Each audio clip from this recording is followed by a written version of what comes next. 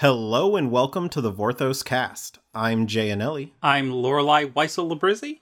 I'm Brian Dawes. And I'm Chris Delano. That's your cue. Oh, hello. Sorry, this isn't my podcast, so I don't normally get to do these things. Hi, I'm the guest today, Shivam Bhatt. Nice to meet you. So, Shivam, before we get started, why don't you tell everyone what you are involved in the magic sphere, what they might know you from, and where to find you? Hopefully for good things. That sounded way more threatening than I intended. Lordy. I am the host of a podcast called Casual Magic, which is an interview podcast that goes up every Tuesday and focusing on the fun side of magic as opposed to the no fun side of magic, which everybody else seems to focus on. Yeah, that's us. We're a no fun podcast. Well, you guys are far more in alignment with me than I think we are with, say, I don't know, Ben S. or like, one of those weirdo, like, learn how to do the best historic standard event for the next 3 drafts you do. And it's like, sure, I play cards because they're pretty. But yeah, the other thing is I am also on the Commander Advisory Group, which means I'm one of about 10 people who gets to tell the people on the Rules Committee what they should and shouldn't be doing regarding Commander, and they get to disregard me at their leisure. But I'm also sort of a liaison between the Rules Committee and the general public, which means that you can find me on Twitter all the time, and chances are you will just be mad at me because I banned your deck out from underneath you. Even though I didn't ban it, and I probably don't even know what your deck is. But I once saw Shivam look sideways at one of my favorite cards, and the next thing I knew it was banned, and it was the worst. It was the worst. Dude, you say that jokingly, but I know. But right after Paradox Engine was banned, I was talking to people, and they're like, "Why would you ban Paradox Engine? It was like, super do nothing card or whatever." And there's so many worse cards. No, and there's so many worse cards. I'm like, yeah, which worse cards? Like, well, I'm not going to tell you because you'll ban them. And I'm like, Jesus Christ, guys. As someone who had multiple Paradox Engines, one of them being foil and fancy, it was the right call. And I know you had nothing to do with it. And I feel nothing but sorrow for your Twitter mentions any day a ban. Oh my God, yeah. You're braver than the rest of us. Speaking of Twitter, if you would like to share your Twitter @ so people can find you and talk about magic. Multiple. Yes, I am. You can find me at Girapuri Gears. I'm sure you guys will throw that into your notes or something. Or not. I mean, if you just look up Shivam and Magic, there's really just me. You will find me. I am not hard to find. Just don't misspell it as Shivan. Okay. So you sure did, buddy. You sure did. All right. You swear I don't record a podcast every week and I'm like totally new to this or something. So we invited you on the show today because you had some really excellent D&D deep lore threads. I mean, we invited you because you're great, but yeah, for this specific podcast, because you had some really great D&D deep lore threads that you put together that I was reading through. That was just insane how certain things got to a certain point. And I think the one we wanted to start with is the saga of the giant space hamster. So a little bit of explanation is the character Minsk is a ranger who has a companion that is he calls a miniature giant space hamster, so it's regular hamster size, named Boo. But where did the origin of that joke come from? Well, this is one of my favorite stories, frankly, because I don't know if you noticed, but when I was writing that thread, of which I'm going to summarize here, I took a detour into the entire history of Dungeons & Dragons. Because sometimes, in order to describe a loaf of bread, you must create the universe. So, in the 90s, when D&D was in 2nd edition still, but it was just hitting a new resurgence, there was a game that came out called Baldur's Gate. Baldur's Gate was not the first D&D PC game, but it was the best of the most recent kind of PC games. As in, like, older D&D PC games had been more text-based, more, like, rudimentary graphics. I mean, there were very good stories, like Eye of the Beholder and things like that. But they were not, like, publicly huge games. But then in the 90s, we got like Diablo, and we got all of these other kind of isometric third-person view games. And someone said, hey, you know what would be really good for an isometric third-person action RPG? D&D. And everybody's like, D&D? Why would you? Okay, well, I guess. Because people had, by that point had kind of written D&D off as like this thing that was just a nerd fad that really was of the 70s and early 80s and not really a thing in the 90s. But so Baldur's Gate is this game that comes out, and it's so absolutely true to the second edition rule set that people are learning how to play D&D from the game. And they go back and they discover D&D and, start to fall in love with it. But the whole point of this game, though, you're a character, you design your character as the hero, you pick a class and a race and whatever, and through the game you pick up NPCs. And these NPCs come and help you delve through the story. You go through this area of the Forgotten Realms, et cetera, et cetera. You're doing things. One of these characters that you find is this really it's this like ranger character who's got a very low wisdom and intelligence score, but he's just got like a script that gives him a heart of gold and this weird, cool, like kind of purple like patch on his face. And this dude's name is Minsk. And normally you'd be like, well, whatever, it's just a random NPC. But Minsk, as you mentioned, and as this card mentions, has this pet called Boo. Boo is a tiny little hamster. And when you have him in your like party and you're like fighting, because, in D&D, rangers have animal companions. And sometimes. And like Drizzt has Guinevere. And so Minsk has an animal companion, Boo, a miniature giant space hamster. And there's so much wrapped up into those 4 words right there. But the idea is so crazy because, like, when you're sitting there playing this game, you're like, what? This guy's throwing a hamster at bad guys? What the hell is going on? And he would say things like, go for the eyes, Boo! And, like, all of these other just absolutely, like, bananas quotes. Yeah, small interjection. Shout out to the writers of that game and also voice actor Jim Cummings, who voices Minsk, who is just legendary in the field and just crushes that role so good. It really makes that character come alive in that game. Like, I mean, he says nonsense like, fool me once, shame on you. Fool me twice, watch it, I'm huge. And I'm like, really? Evil round every corner. Careful not to step in any. Oh, Minsk. Oh, Minsk. Oh, Minsk. Like, this guy is just, like, he's so delightful and just complete joy of a character. And it's one of those things where if Twitter had existed back then, this would be one of these people like, I have only just met him, but I love him and I will kill any of you who hurt him type of thing. Like Minsk and Boo basically became instantaneous, like memes. I mean, they're almost like the cake is a lie level knowledge in pop culture of just like I dare say that beyond things like Drizzt or Raceland, Minsk is probably one of the most famous D&D characters in the world. He was the most asked for character once the set got announced and I was kind of lurking around the internet seeing what people wanted out of the set. He was the most asked for character. Oh, 100%. 100%. Because of the fact that it's Minsk and it's like, I don't even like the Forgotten Realms. I don't at all. I mean, I know them because I'm that nerd. But Minsk and Boo had to be there. It's like saying, like, well, we're going to do a realm set and not have Drizzt in it. Like, it's like saying, we're going to do a Dominaria set and not have Urza or something, or like some callback to Urza. Like, Minsk is just one of those things where it's like, oh, you got to have Minsk. And everybody's like, what the hell is Minsk?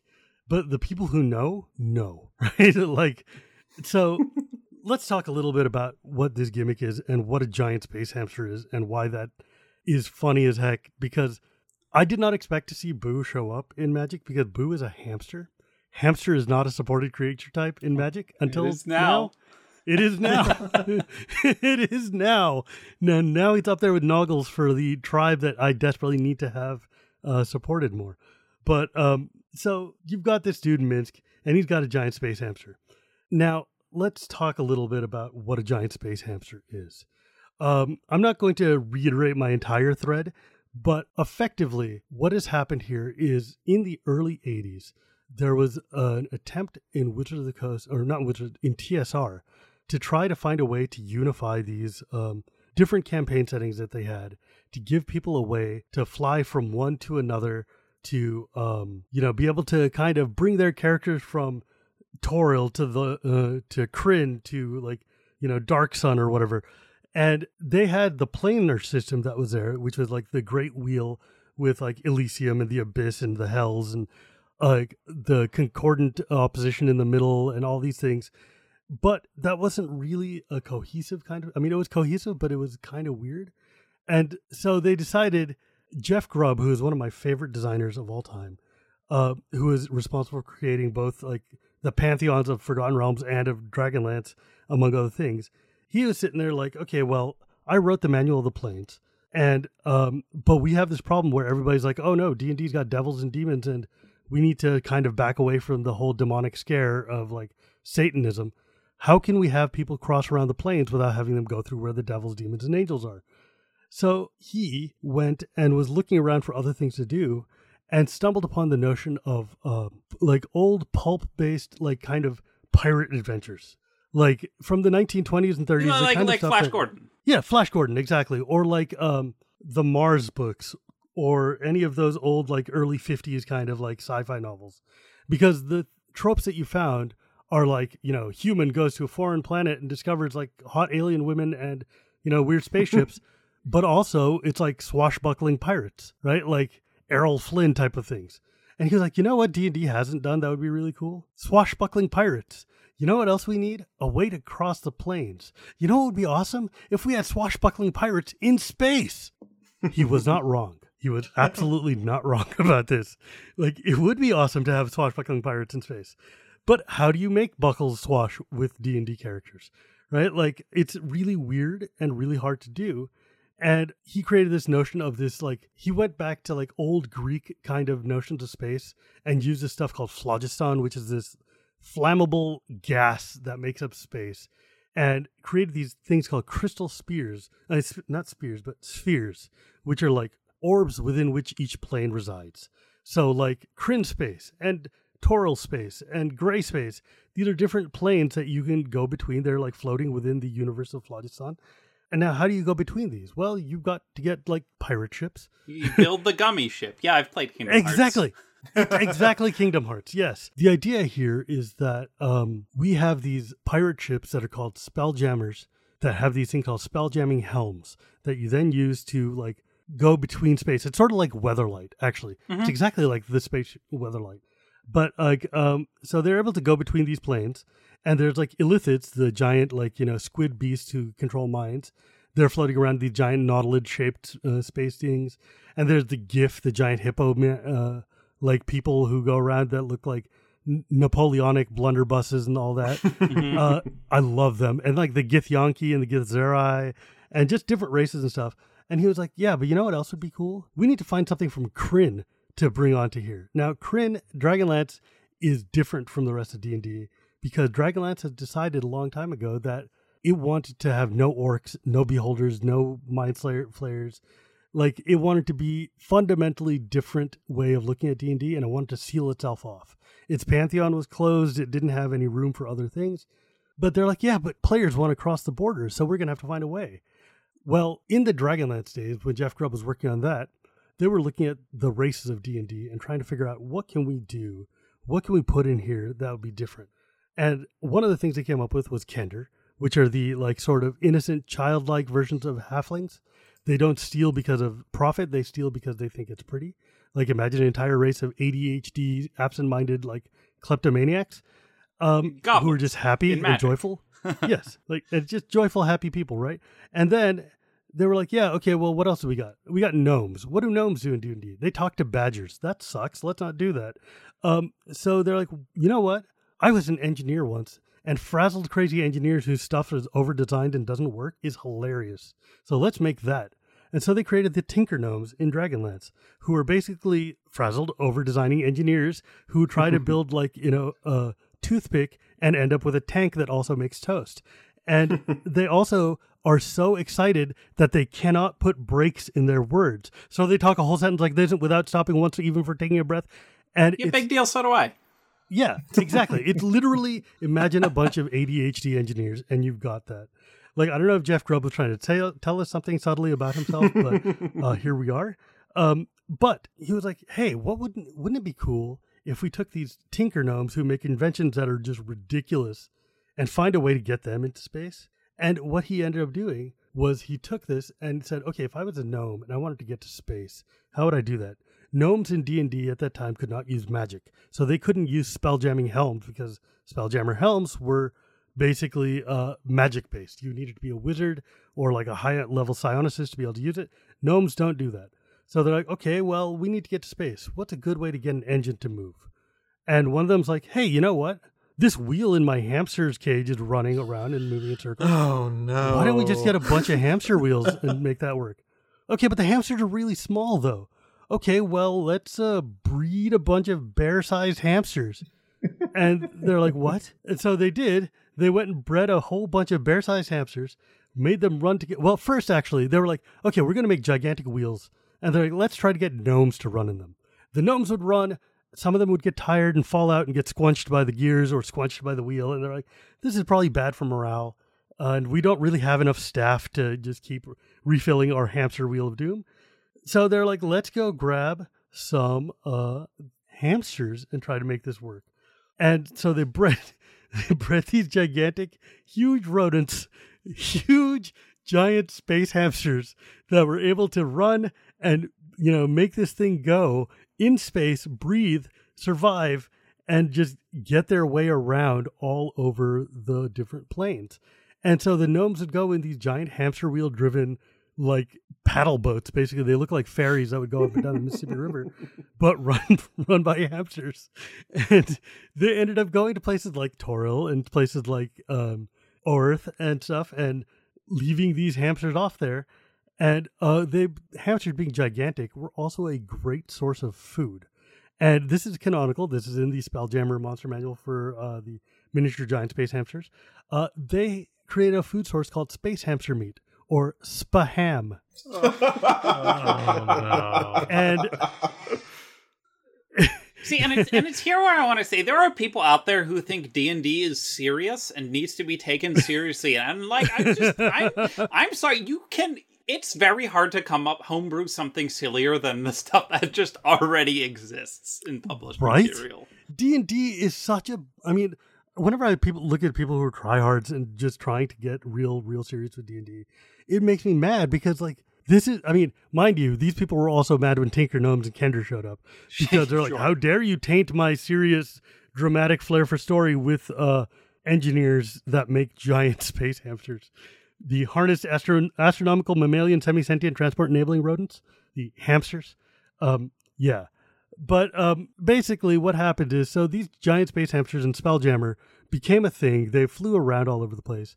Now, Forgotten Realms is one of these kind of settings that if you add something to it, it stays there forever. Like Forgotten Realms is like the catch-all kind of garbage chute setting, which will just take everything anybody puts in there happily. I get the vibe that it's like kind of like D&D's Dominaria in that way. Yes, very much so. Very much so. In the sense of like, hey, you know what? We need to have this new race called Dragonborn show up. Okay, well, now they're Dragonborn on Faerun. Where did they come from? Oh, we'll patch it in post. It's like every time the editions have changed for D&D and the rule sets have changed, Forgotten Realms has gone through like a time of troubles where the gods all die, or where like, a different time where suddenly magic is different and everything changed. And because the systems have been so fundamentally different, it's just been wild to watch these people be like, oh, all your stuff doesn't work now, but we gave you a canonical reason why. Yay. So basically what happens is that there's these giant space hamsters, and they can also be bred smaller to be pets. Miniature giant space hamsters, as it were. Because, because miniature giant space hamsters. That's why. And suddenly, so this dude Boo ends up with these, he's got this hamster he's walking around with. We don't know if it's a real space hamster or not, but we know that he believes it is. And he sits there and he's like, this is Boo. This is my miniature giant space hamster. Isn't that just a hamster? Shut up, it's a miniature giant space hamster. Okay, if you want. And suddenly we have a miniature giant space hamster. I can't even say that every time without laughing. I swear to God. It's utterly ridiculous, and like I love it. I love it so It much. works so great. it goes. It works so great without any knowledge of like this whole backstory. Uh-huh. 'Cause, Oh yeah, like, you don't need any of this. Minsk's whole thing is that he is silly and ridiculous, but also heroic. And like I had no idea about any of this history until I saw your thread, and I'm like, Oh, yeah. Like giant space hamsters are real. They're actually a thing. I mean, for certain values of real, yes. yeah, like I had never finished the first Baldur's Gate, but like instantly fell in love with Minsk and Boo. Absolutely wonderful characters, and now my Baldur's Gate character is in a magic set, and that's weird. Speaking of which, if anyone is wondering about this Baldur's Gate game, there is an enhanced edition that you can get on Steam, and there's also a Switch version that actually plays very well. I'm playing through the story mode in that right now because God help me, AD&D. It is it's a bundle pack. It is Baldur's Gate 1 and 2, and all everything released with the first two Baldur's Gate games. I actually found my old CDs for those, but now I have to figure out if they actually work on my new computer. Does your computer have a CD slot? It does, because I built it myself. Oh. So Yeah, it's great. You mentioned someone I wanted to bring back because he has also had a big effect on some Magic characters. So Jeff Grubb also wrote a number of Magic novels. He created sort of created one of your favorite characters, and definitely created one of mine because he wrote the Brothers War novel, which was the second iteration of the Brothers War story. Because there were some comics before the Acclaim comics got discontinued. Armada. And he also, thank you. Well, they're by Acclaim, but yeah, the Armada imprint. And he also wrote the Ice Age novels, which are my favorite novels in Magic. So, and your favorite character is? Felden. Well, I don't know if he's my favorite character, but he's definitely one of my favorite. One of them. And you've cosplayed him, yeah. Yeah, well, that was accidental, but it was also great. It's actually one of our emotes in the server as well. Is it my angry face? Yeah. You know what? I don't know. Olivia made that into an emote, and it's shown up like in random places now, and it's just disappointed Shivam face is like hilarious to me that's now just a thing. But yeah, no, like Jeff Grubb was one of the guys who wrote like a lot of the early novels of Magic. After he wrote Dragonlance novels and Forgotten Realms novels and Spelljammer and everything else, and I'm like, this guy is like the most prolific game designer you've never heard of. And, oh yeah, he's written Star Wars too. Yeah, he's like one of my favorite people. I got to meet him, and like early on in like I think in 2000 when third edition came out. I got to meet Jeff Grubb and his wife, Kate, at Gen Con, and I got them to sign my PHP. And also, because we'd known each other from Dragonlance for years, he wrote my favorite novel, Lord Toad. But yeah, it's great. He's super good. It's like, I have so much respect and appreciation for all the things he's done, because he's made great things. Like, the short story about Felden is such a good story. Oh, it's such a good story. And that is, for anyone looking for it, we'll link to it in the show, in the Twitter and then the show notes, because it's available online. It was originally part of an anthology. Yeah, it is amazing. It's a great story about grief, but also going through like the metaphysics of magic as well. Yeah, it's like one of those things where when you read this story, you're like, oh, if I just give this to somebody and say, hey, you will understand the colors of magic by reading this, you will. Like, it really does just actively like explain like how would the different colors approach this problem, and I love that. I think that is super cool. It's much better than reading Wayfarer, another one of the Armada comics. It's one of the shakier entries in that whole series. We've had our very sci-filled discussion of those comics already, though. So I have another question for you. About another card from the set. What is the Orb of Dragonkind? The Orb of Dragonkind. I mean, it sounds pretty self-explanatory. Yeah, it's an orb of dragons. What it is actually is disappointing. Because as a Dragonlance fan, I expected my dragon orbs to be amazing, but I forgot that the generic D&D orbs of Dragonkind suck. So basically what it is that, which actually is kind of weird, because the Orbs of Dragonkind came from Dragonlance, and then became a thing more generically into D&D. And the idea is that, oh God, that's a very Morrowism right there. The idea is, if you've ever listened to Morrow's podcast, then you know that every 10 seconds he'll be like, and the idea is, and it's just so annoying. Sorry, that was me. That was me going off on a tangent. Listen to my podcast, everyone. It's great. So the Orbs of Dragonkind in Magic, they're weird. They like just kind of give you extra mana. Let me pull that up so I can read it exactly. But the point, the thing that the artifact does in Dragonlance, there were 5 of these orbs. They were created by the wizards of High Sorcery. They use the essence of each of the chromatic dragons inside as kind of the spirit. And what it's supposed to do is, okay, so give you a rough Dragonlance history here. In Dragonlance, the whole premise is Bahamut and Tiamat are the 2 gods. Bahamut's called Paladine, Tiamat's called Takesis. It's the god of good dragons and the god of evil dragons, and they're having this endless war. And every now and then, Takesis wakes up, comes back with her dragons and attacks everybody and destroys everything and levels things. And the good guys fight and they bring hope back, and it's great and wonderful until the next time. So in one of these wars, the Wizard of High Sorcery got together and they were like losing badly against the dragons. Like Dragonlances didn't exist yet. The elves had been obliterated, and these guys were like, okay, we need to take the last step.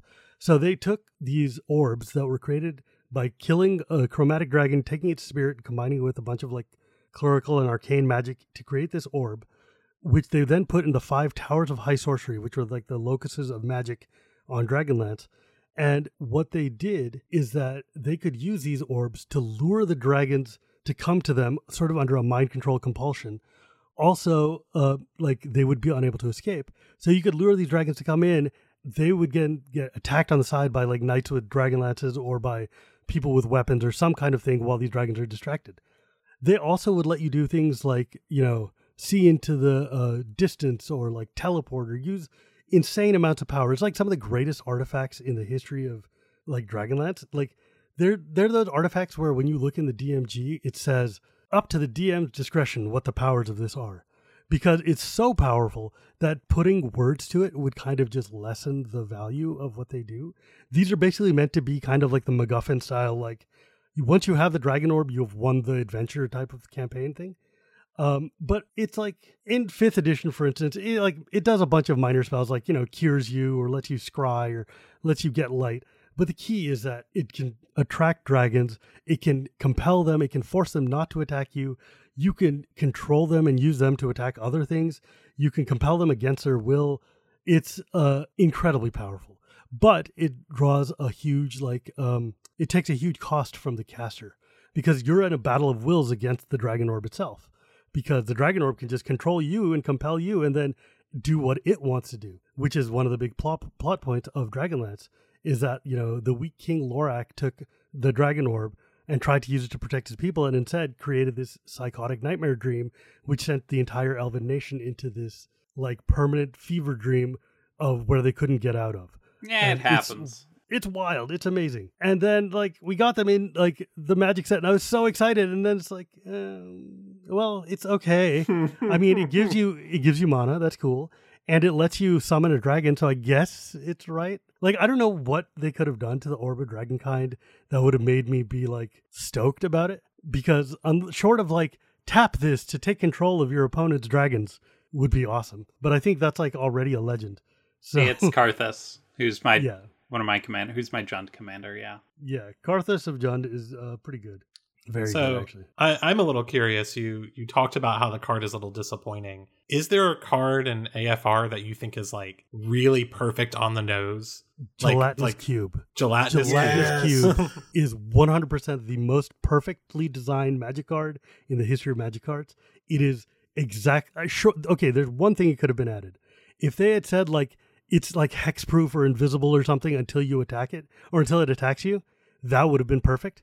Could have had flash. Yeah, well, because not flash, but it's more like you can't interact with it until you run into it, right? Like, because do you know the story of Gelatinous Cube, Jay? Do you know why Gelatinous Cubes are awesome? I know what a gelatinous cube is and what it does. Yeah, I don't know like the history of Gelatinous Cube. How dare?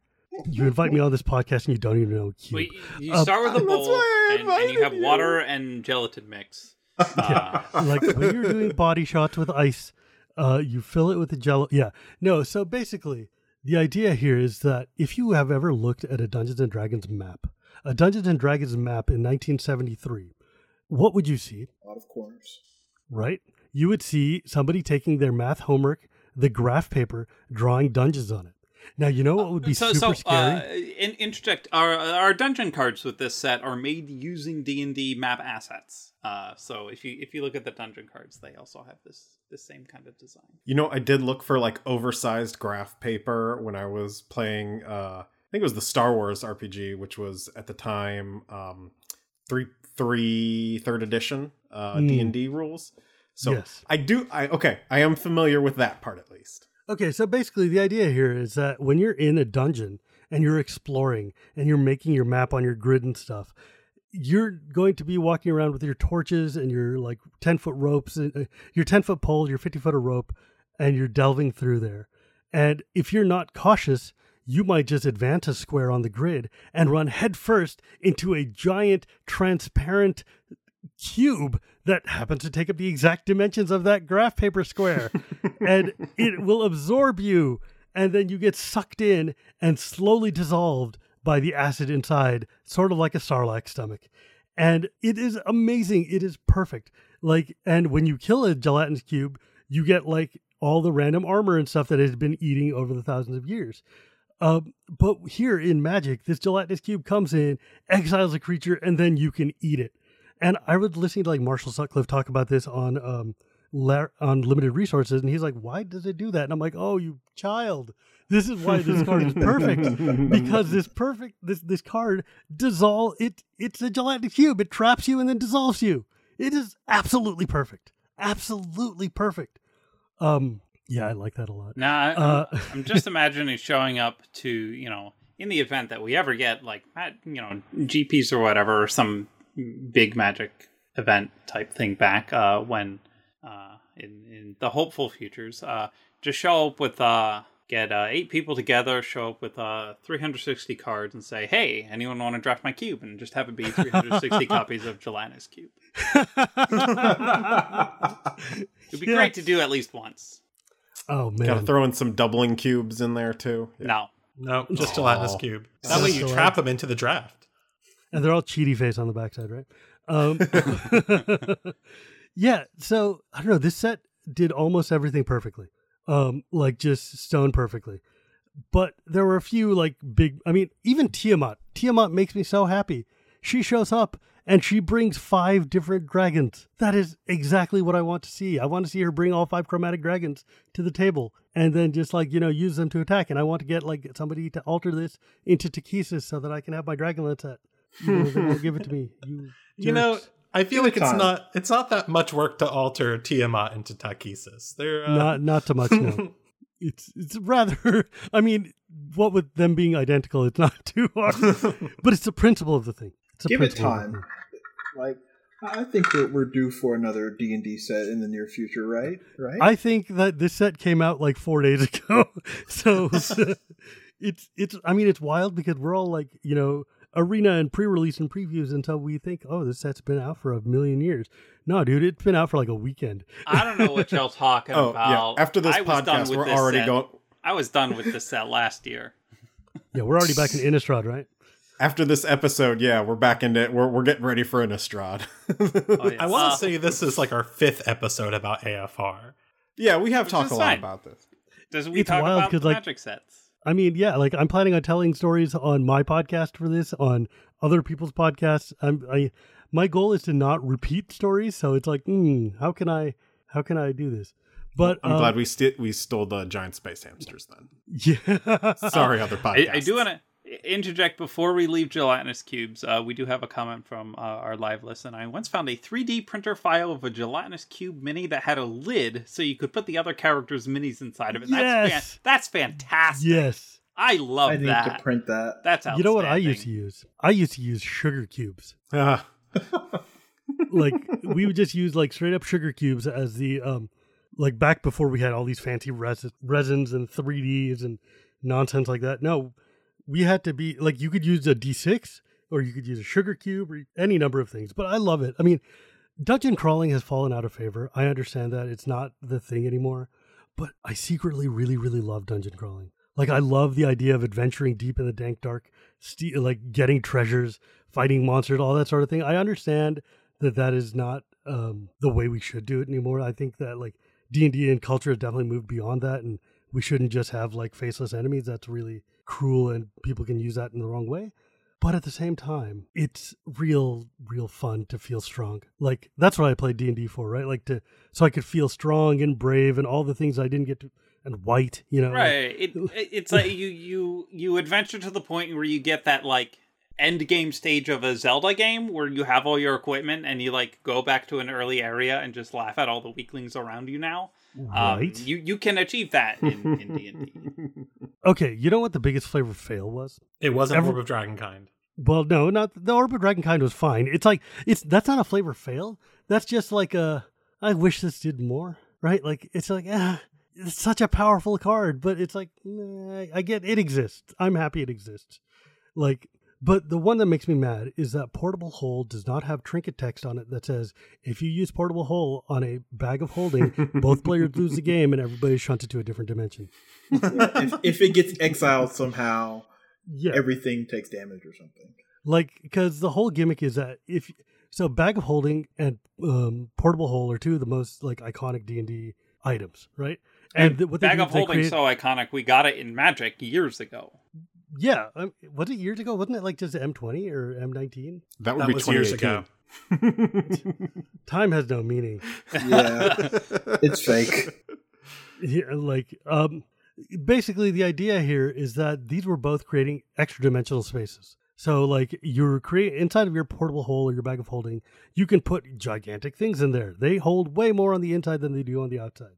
They're sort of like the TARDIS, just hanging onto your belt. Now, the problem is someone in the 1970s was like, hey, man, what would happen if I put my extra dimensional space into my other extra dimensional space? And so the D&D guys sat there and were like, what would happen? Like, we don't want you to just be able to chain, like, you know, storage. These aren't shulker boxes that you can just put inside of shulker boxes like in Minecraft. These is just meant to be like you got to make a choice. Like, the Portable Hole, by the way, is the most Bugs Bunny device ever. Like, you literally pull this thing out of your pocket, unwrap it, and stick it on the wall, and it's a gigantic hole that goes to literally room. Who Framed Roger Rabbit? That's the one I was thinking of. Who Framed Roger Rabbit? Like, there's that whole thing.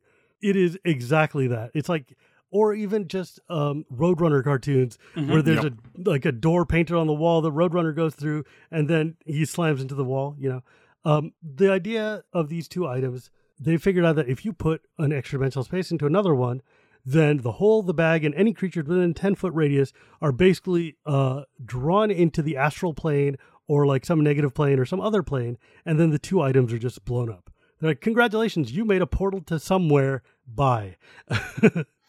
It's so good. It makes me real happy. I love that rule because it's like, there was a comic that came out there's a comic series, I think it might even still be going, called Knights of the Dinner Table. It was popular in the late 90s and early 2000s. And yeah, I remember that. One of the things it had was early on, they had this whole sub-adventure arc that went for like a year or something of these guys going into the Portable Hole bag of holding like realm and like, you know, exploring it. Because it's one of these like legendary things in D&D that is just really, really cool. Mm-hmm. It's really, really cool to have this like this trinket text lead to so many neat adventures. I love that. I love when trinket text leads to like new development. That's I think why I loved these cards in AFR that are all the you do blah and blah and blah. Mm-hmm. Like you hear something on watch, rouse a party or set off traps. Like I love that. I love that feeling that from Magic I'm getting this feeling of being able to play D&D. Because like I started playing Magic the second time. Okay, so I started playing Magic the first time because I'd been a hardcore Dragonlance D&D fan, and in 7th or 8th grade, I couldn't find any D&D players, but I saw kids playing Magic, and they're like, I cast Fireball at your dragon. I'm like, that sounds like D&D. I want to know what this is. And then the second time I came back to Magic was because Dragonlance, my setting, I had played D&D all through college and other card games, but I'd paid attention to Magic, but not played it. because I don't know why. It But happens. Dragonlance was wound down as a setting. We had they ended it. The last books were written. I went to Gen Con and gave a 45-minute long speech on behalf of fandom for Margaret Weiss and Tracy Hickman because of what it meant to be Dragonlance, and because I'm that guy. Like even today, as of day of recording, somebody asked Margaret Weiss a question about a Dragonlance thing, and Margaret was like, Shivam? And I'm like, all right, well, like she'll be at cons back when we had cons, and she would call me and say like, there's somebody here at the floor who's trying to buy a book from me that wants me to sign it, who's asking me a Dragonlance question. Can you answer this for me right now? And I'll be like driving to work, and I'm like, yes, Margaret. Raceland has golden eyes because they're the eyes of Alana, blah, blah, blah, blah. And it's, so Dragonlance died, and I needed something to do, so I came back to Magic.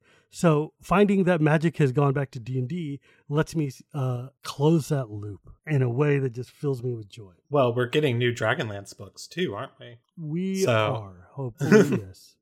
So that's coming back. Which also we got a little bit of that with the new D&D book, which they named Fizzban's something of dragons. I don't know. The moment Guide the to name Dragons or Dragonkind or something like that. Yeah, the moment the name Fizzban appeared on the book, I went, whoa, hold up, excuse me. Yeah, what are we doing here? Here's the thing, though, right? Like, there's going to be Dragonlance novels coming out. I don't know how they're going to be related to the Dragonlance game product, but I know that in D&D proper, even in 5th edition, they have come back to treating Dragonlance as a property that exists as part of D&D. So it's cool because then they're like, we have cool characters and cool stuff from these worlds.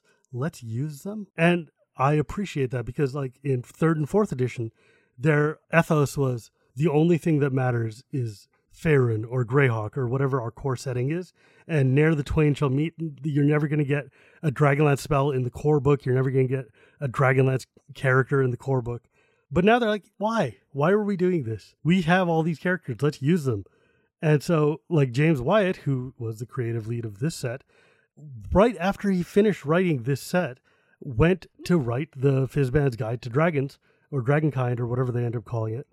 And it's still just going to be a generic D&D dragon monster manual because it's got gem dragons, which are the psionic dragons, which are not Dragonlance at all, like canonically not Dragonlance, because they're Spelljammer and they're like weird, and Psionics is not Dragonlance, it's super trippy. But it's going to have like the rules for Draconians in it, which is Dragonlance. And Paladine is Bahamut, so like, and Fizzban is Paladine's Bahamut rather. And so that's really cool to see them kind of like looping these together. Because you know what else James put into these books that he got out of doing AFR? Dragons. Well, yeah, but also Helpful. there's a white card called Dragon Disciple, which is a human monk with a gold dragon behind it. And so he turned that into a dragon-based class that's going to show up in the new Fizzban book to tie it back to Forgotten Realms, AFR. Nice. And because I was asking him, like, why would you make Bahamut into the Grand Master of Flowers? Like, that seems that's like out of character for him. And he's like, well, Agreed. historically, Bahamut in D&D since like the olden days, and I'm talking like the Gary Gygax, like 1970s days, Bahamut used to have this thing where he would wander around the earth as a mortal, or the earth, the prime material plane, as a mortal, and he would have 7 canaries with him, which are why there's the 7 canaries in the art for Grandmaster of Flowers. And these 7 canaries were actually 7 gold dragons that were disguised as canaries because Bahamut's a platinum dragon, but he doesn't want to have just a bunch of dragons running around with him because that'll scare all the people, right?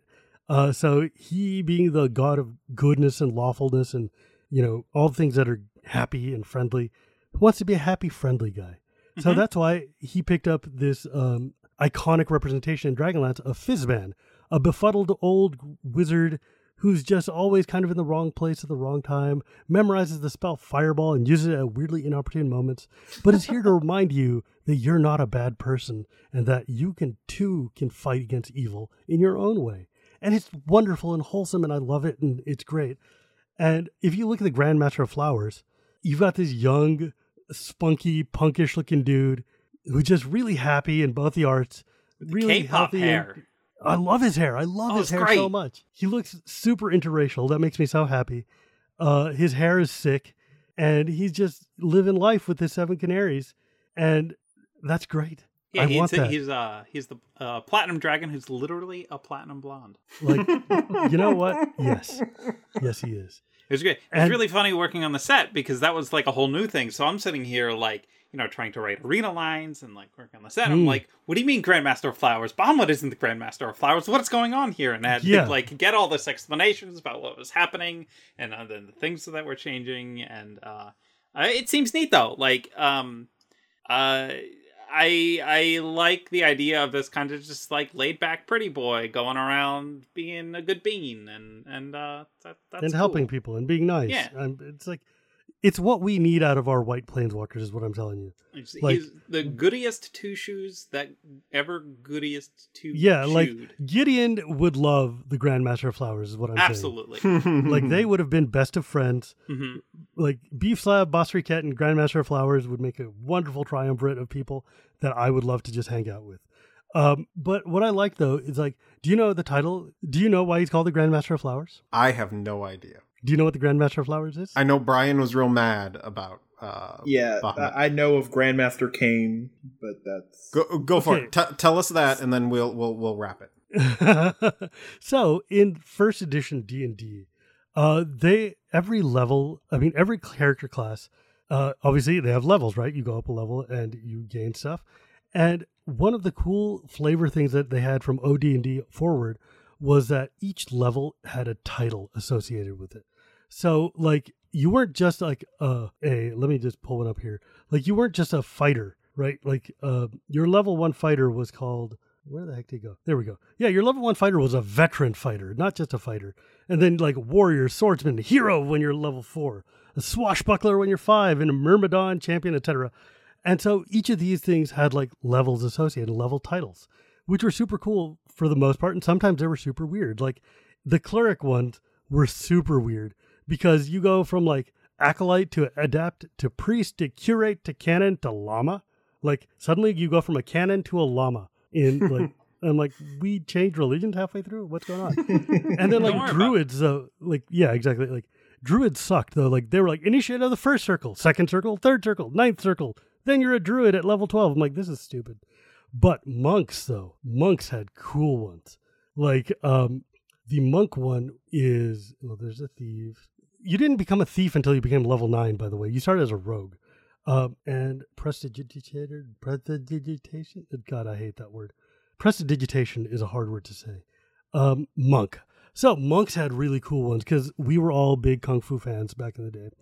And they were like novice, initiate, brother, disciple, etc., all the way down until you got to level 17.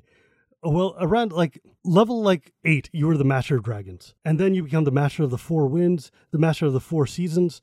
And then in level 18, the greatest level monk there is the Grand Master of Flowers. There can only be one Grand Master of Flowers at a time.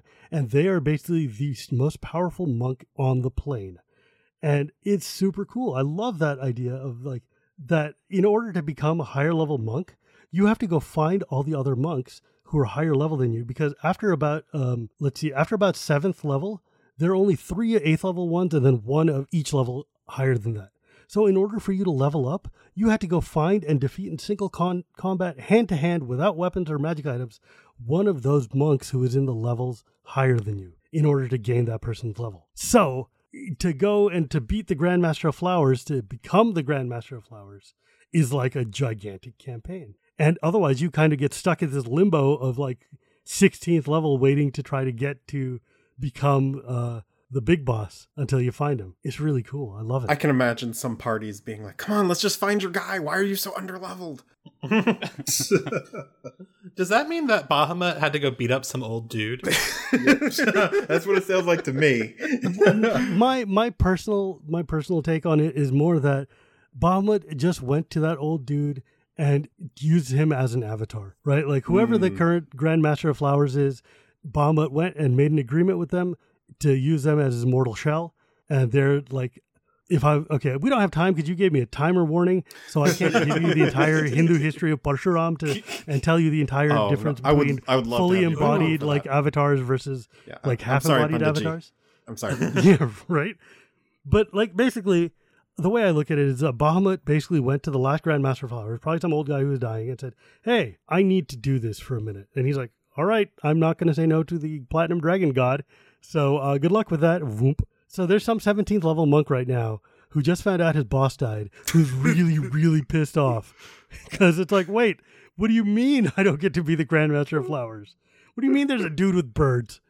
All he has to do is go beat up, Bahamut. That's like totally easy. Go ahead. I'm sure NBD, right? Like, he's just there as a 7/7 indestructible god with a bunch of dragons. NBD, you got it.